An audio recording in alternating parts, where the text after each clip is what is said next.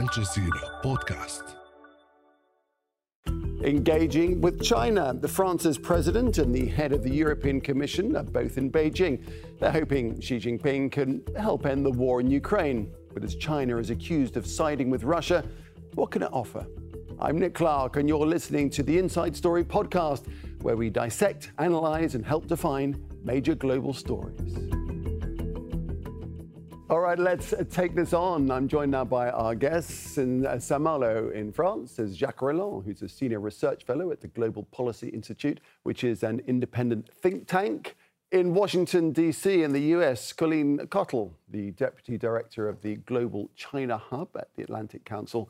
And in Beijing in China, Andy Mok, who's a senior research fellow at the Center for China and Globalization. Welcome to all of our guests. Jacques, if I could start with you in France, why this dual-pronged approach, do you think, President Macron and von der Leyen on this combined visit?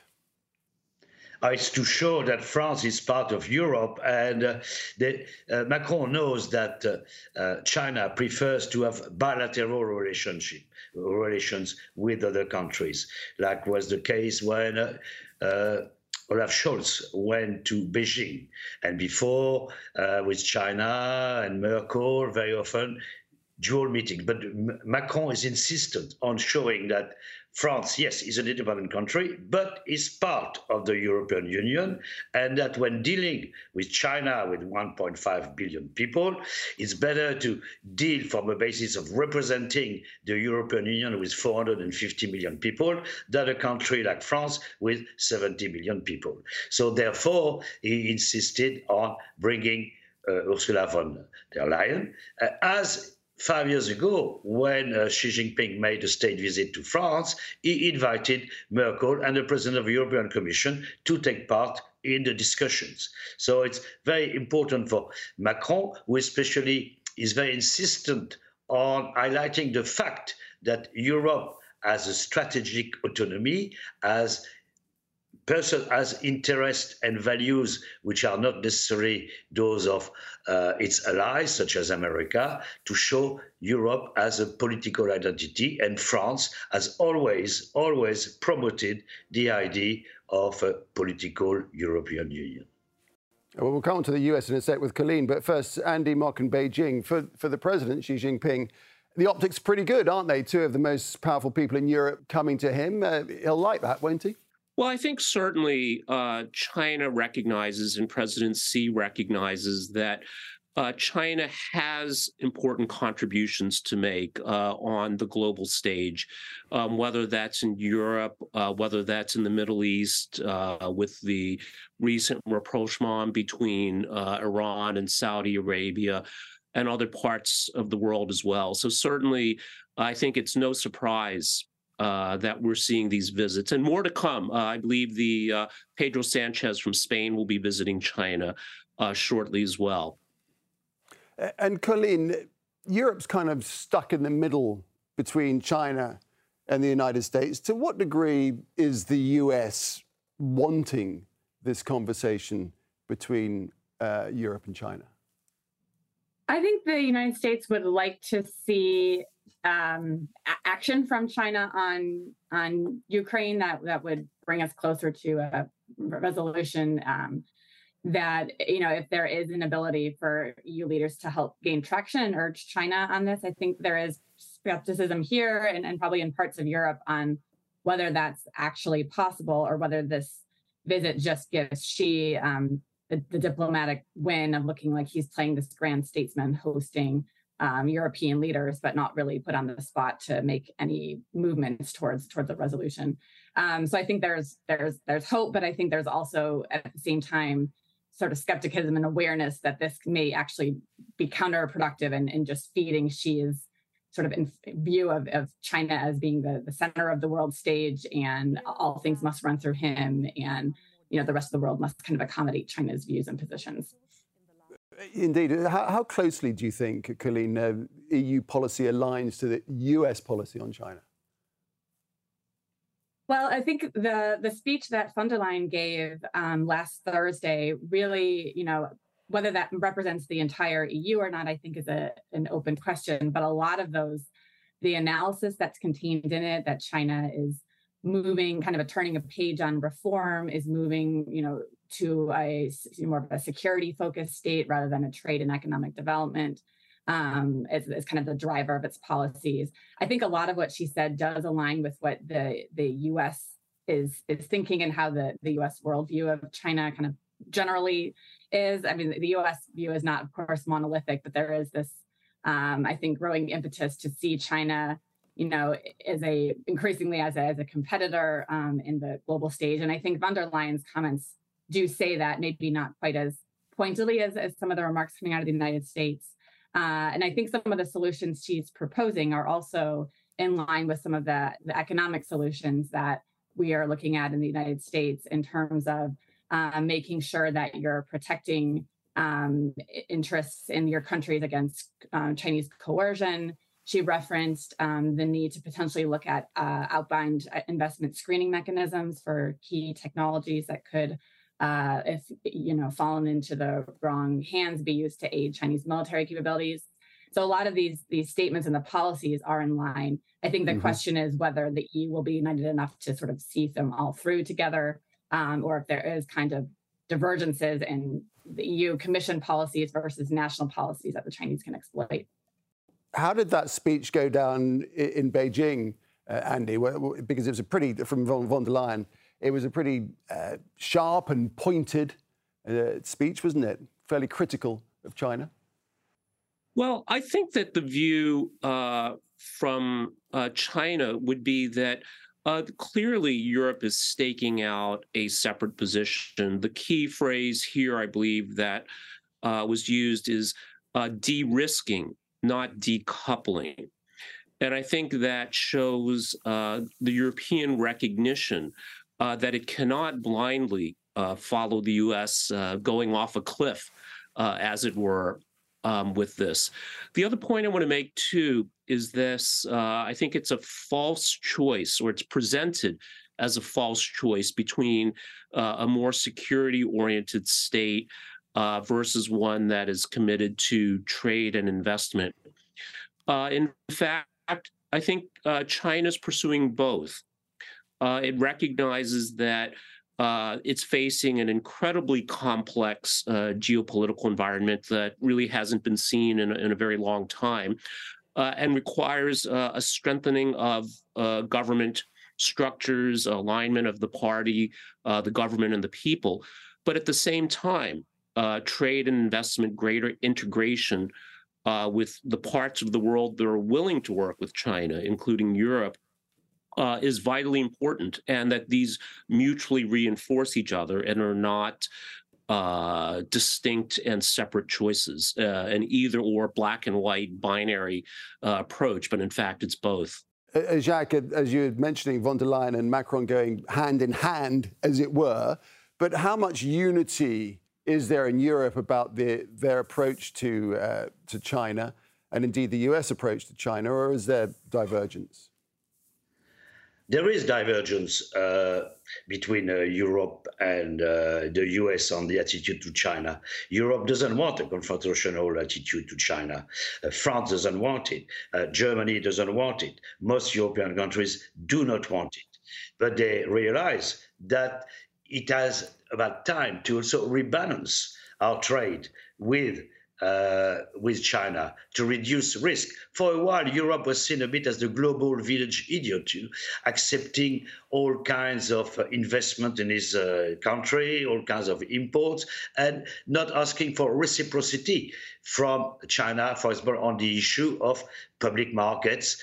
And therefore, that's why there is a threat in June. There's going to be discussions on a Global Investment Act in order to see how Europe can defend itself in this global world where it has suffered a lot in terms of imports. France and Europe import far more than they export to China. So now it's a time. But at the same time, okay, the issue of trade and economy is very important. But here Macron also wanted to put forward the idea that China is not only a competitor, but it's also a partner. It's a partner, especially in the fight against global warming and the fight to preserve biodiversity. And today in press conference, there was quite a lot of emphasis on this issue and the fact that the many contracts which have been signed between France and China today involve companies which are actually very involved in water and environment issues, which can help China with their attitude. So there's the attitude, a competitor, but we have to maybe redraw the rules a little bit, but at the same time, a partner.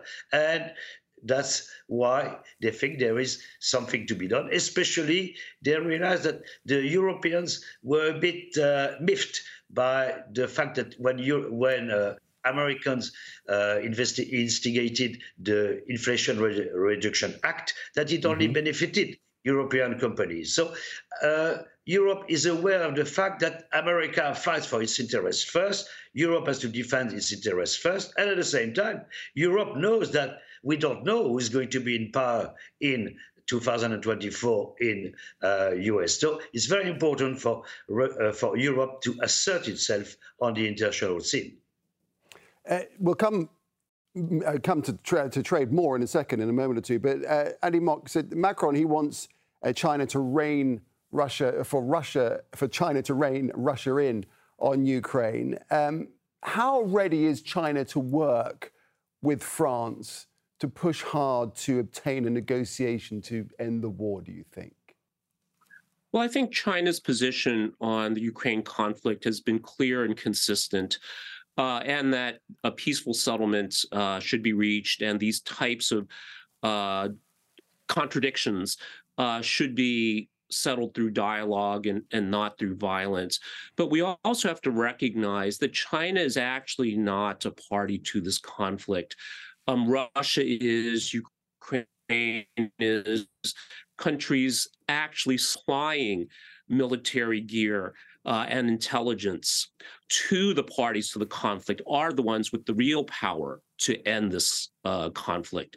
So, of course, China, France, other countries can urge the parties to the conflict to reach a peaceful settlement, but it's only the parties, the two or the three parties that are directly engaged in this conflict that can actually bring it to an end. Colleen, what's your view on that? I would disagree. I think China may not be providing, and we don't know. There's a lot of accusations, and there's maybe proof behind closed doors in terms of China's provision of lethal aid. But it is providing, it is buying large amounts of energy from the Russians. So it is indirectly keeping the war machine running in Russia by those purchases. Yes, maybe if China wasn't purchasing some of that, it would be purchased elsewhere.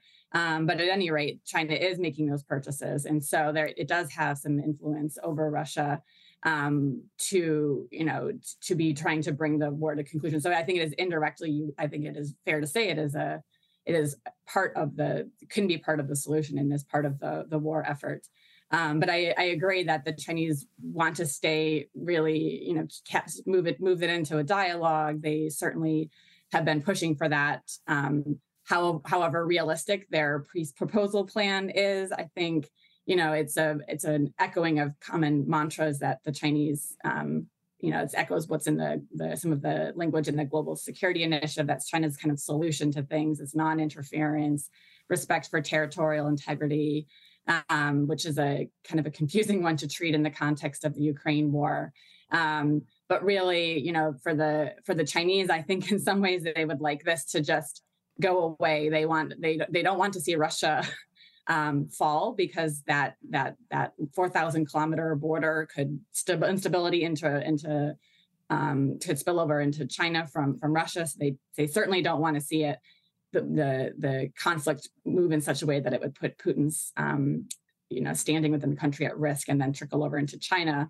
But I think they also don't like the pressure they're getting from the West about stepping into the conflict more. And I think that was part of stepping into the conflict in terms of helping bring about a solution. I think that was part of the motivation for this 12-point plan. And so they do see they are caught in the middle. And I think recognize this 12-point plan was trying to get them out of that middle, get them out of the hot seat a little bit. And I think, the Europeans are again trying to raise this pressure up, and whether that's going to trigger any different policy. I think I'm a little skeptical myself. So Europeans trying to raise the pressure, Jacques. What leverage, if any, does the EU have on China for them to lean on Russia?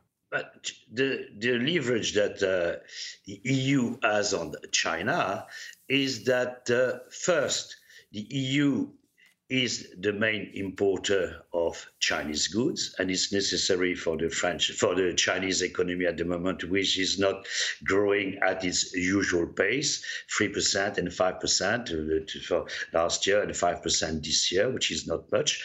And China is victim of American sanctions, so the best customer remaining for China is Europe, so it's important. And also Europe is seen as, in the vision of the world order that Xi Jinping has, he sees the birth of a multipolar world, no longer a world ruled by America in a way, with America as the hyperpower as before. A new world order is being established now, and he appreciates the fact that Europe, especially not everyone in Europe, but at least Macron wants Europe to be an independent pole in a multipolar world, and which could help.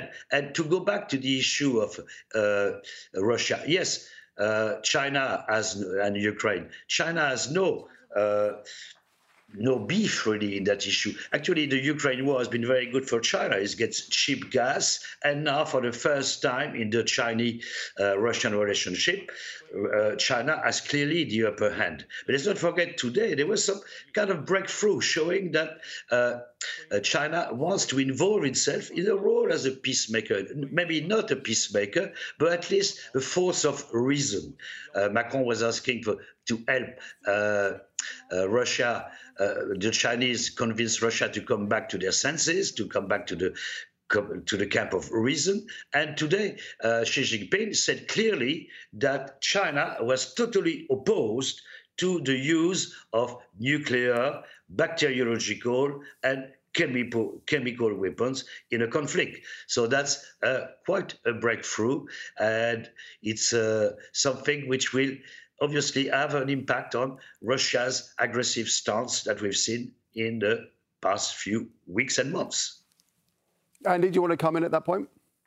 Okay, yeah. So I think China has been clear and consistent for 40 years that it's following the path of peaceful development, and that a peaceful global environment is not only in China's interest, but the interest of the world. So certainly I think this commitment to resolving this conflict peacefully can let everyone get back to building a better world from a climate perspective, from an economic perspective, from an income inequality perspective. So certainly I think that this is, again, I think there's very little doubt that this is what China is aiming for. If we can come to something that Andy was talking about a little bit earlier, Jacques, this idea of de-risking and not decoupling, how do you read that? What do you think that actually means? De-risking in the case of Europe and European firms is due to the fact that they will not invest as blindly as before. And we've seen the fact that many countries and many firms are no longer investing massively in China. They will want to keep Chinese factories in order to have the ability to sell their goods in China. And for example, now only 10 firms are responsible for 80% of investment in China, as opposed to 49% before. So in the 5 or 6 years ago. And it's due to the fact that there's a certain wariness toward China, that they can't always trust Chinese businessmen as honest partners. They can't always trust the Chinese legal system. And therefore, now the companies who invest in China are the ones who sell their goods in China. And the big investors are BMW, Volkswagen, BASF, etc., the top 10 companies. And while other companies who used to rely on China as a cheap workshop are now creating structures, manufacturers, factories, or using factories in other parts of the world, or in Vietnam and other countries, India, Bangladesh, and moving away from China. So de-risking means that, yes, we won't now depend on the Chinese production machine, as we saw during the COVID. It could lead to problems in the supply chain, and they want to avoid that at all costs in the future. Colleen, she said that China and France have the ability and responsibility to transcend differences and restraints as the world undergoes profound historical changes. He's talking about, this concept of a new world order that I presume that China would like to see itself at the top of. How does that kind of talk go down in the United States, and what does it do for tensions?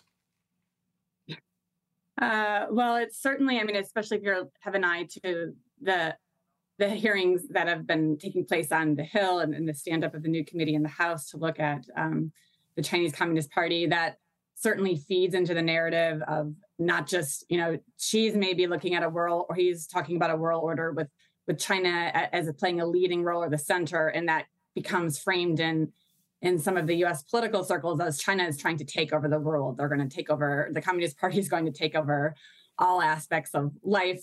Democracy as we know it is over. This model, the Chinese model, is going to get exported everywhere, including here. And so I think it has the potential to really be turned and used in ways that make it very difficult to focus on anything with the China relationship aside from competition. If you'll recall, there's the three pillars of the U.S., the current administration strategy on China. There's the compete pillar, the align pillar, which is aligning with allies such as Europe and in Asia. And then there's the compete in the effort to kind of preserve the international rules-based order as we have it now. Okay. And I think all the effort gets focused on this compete, and really not just compete to preserve the order, but just compete to beat China. And that rhetoric just really shifts the focus there. Okay. And in some Colleen, ways, I'm going to jump in there because important... I'm sorry to interrupt. We're just coming to the end of the program, and I wanted to end with Andy. What's the view in China on that? Does Xi Jinping see himself as the head of the new world order at some point? I don't think so. I think, again, China is becoming more central, but that doesn't mean leading the world. But I want to briefly talk about this idea of de-risking. In the business world, we say that revenue solves a lot of problems. And one of the risks I think Europe is facing is growth. So China imports something like $3 trillion a year worth of goods, which is about the size of the French economy. And, if Europe is able to work with China, France might be able to lower the retirement age instead of having to raise it because of the trade and investment opportunities. So I think risk encompasses a lot of things. Certainly, some of the questions Europe has are legitimate and should be addressed. But the risk of missing out on this opportunity of Chinese growth, that could solve a lot of European domestic problems as well. Okay. All right, we'll have to leave it there. Do appreciate all your perspectives. Thank you very much indeed to our guests. There's Jacques Reland and Colleen Cottle and Andy Mok. Thank you. This episode was produced by Mohammed Al-Aishi, Sarah Aram-Gill, Abla Klar, and Paul Taylor. Studio sound was by Suraj Sankar, and the program was edited by Vinisha Velilath, Lin Nguyen, and Joe DeFries. Be sure to subscribe to the Inside Story podcast to catch every episode. Thanks for listening. Tune in on Friday for our next show.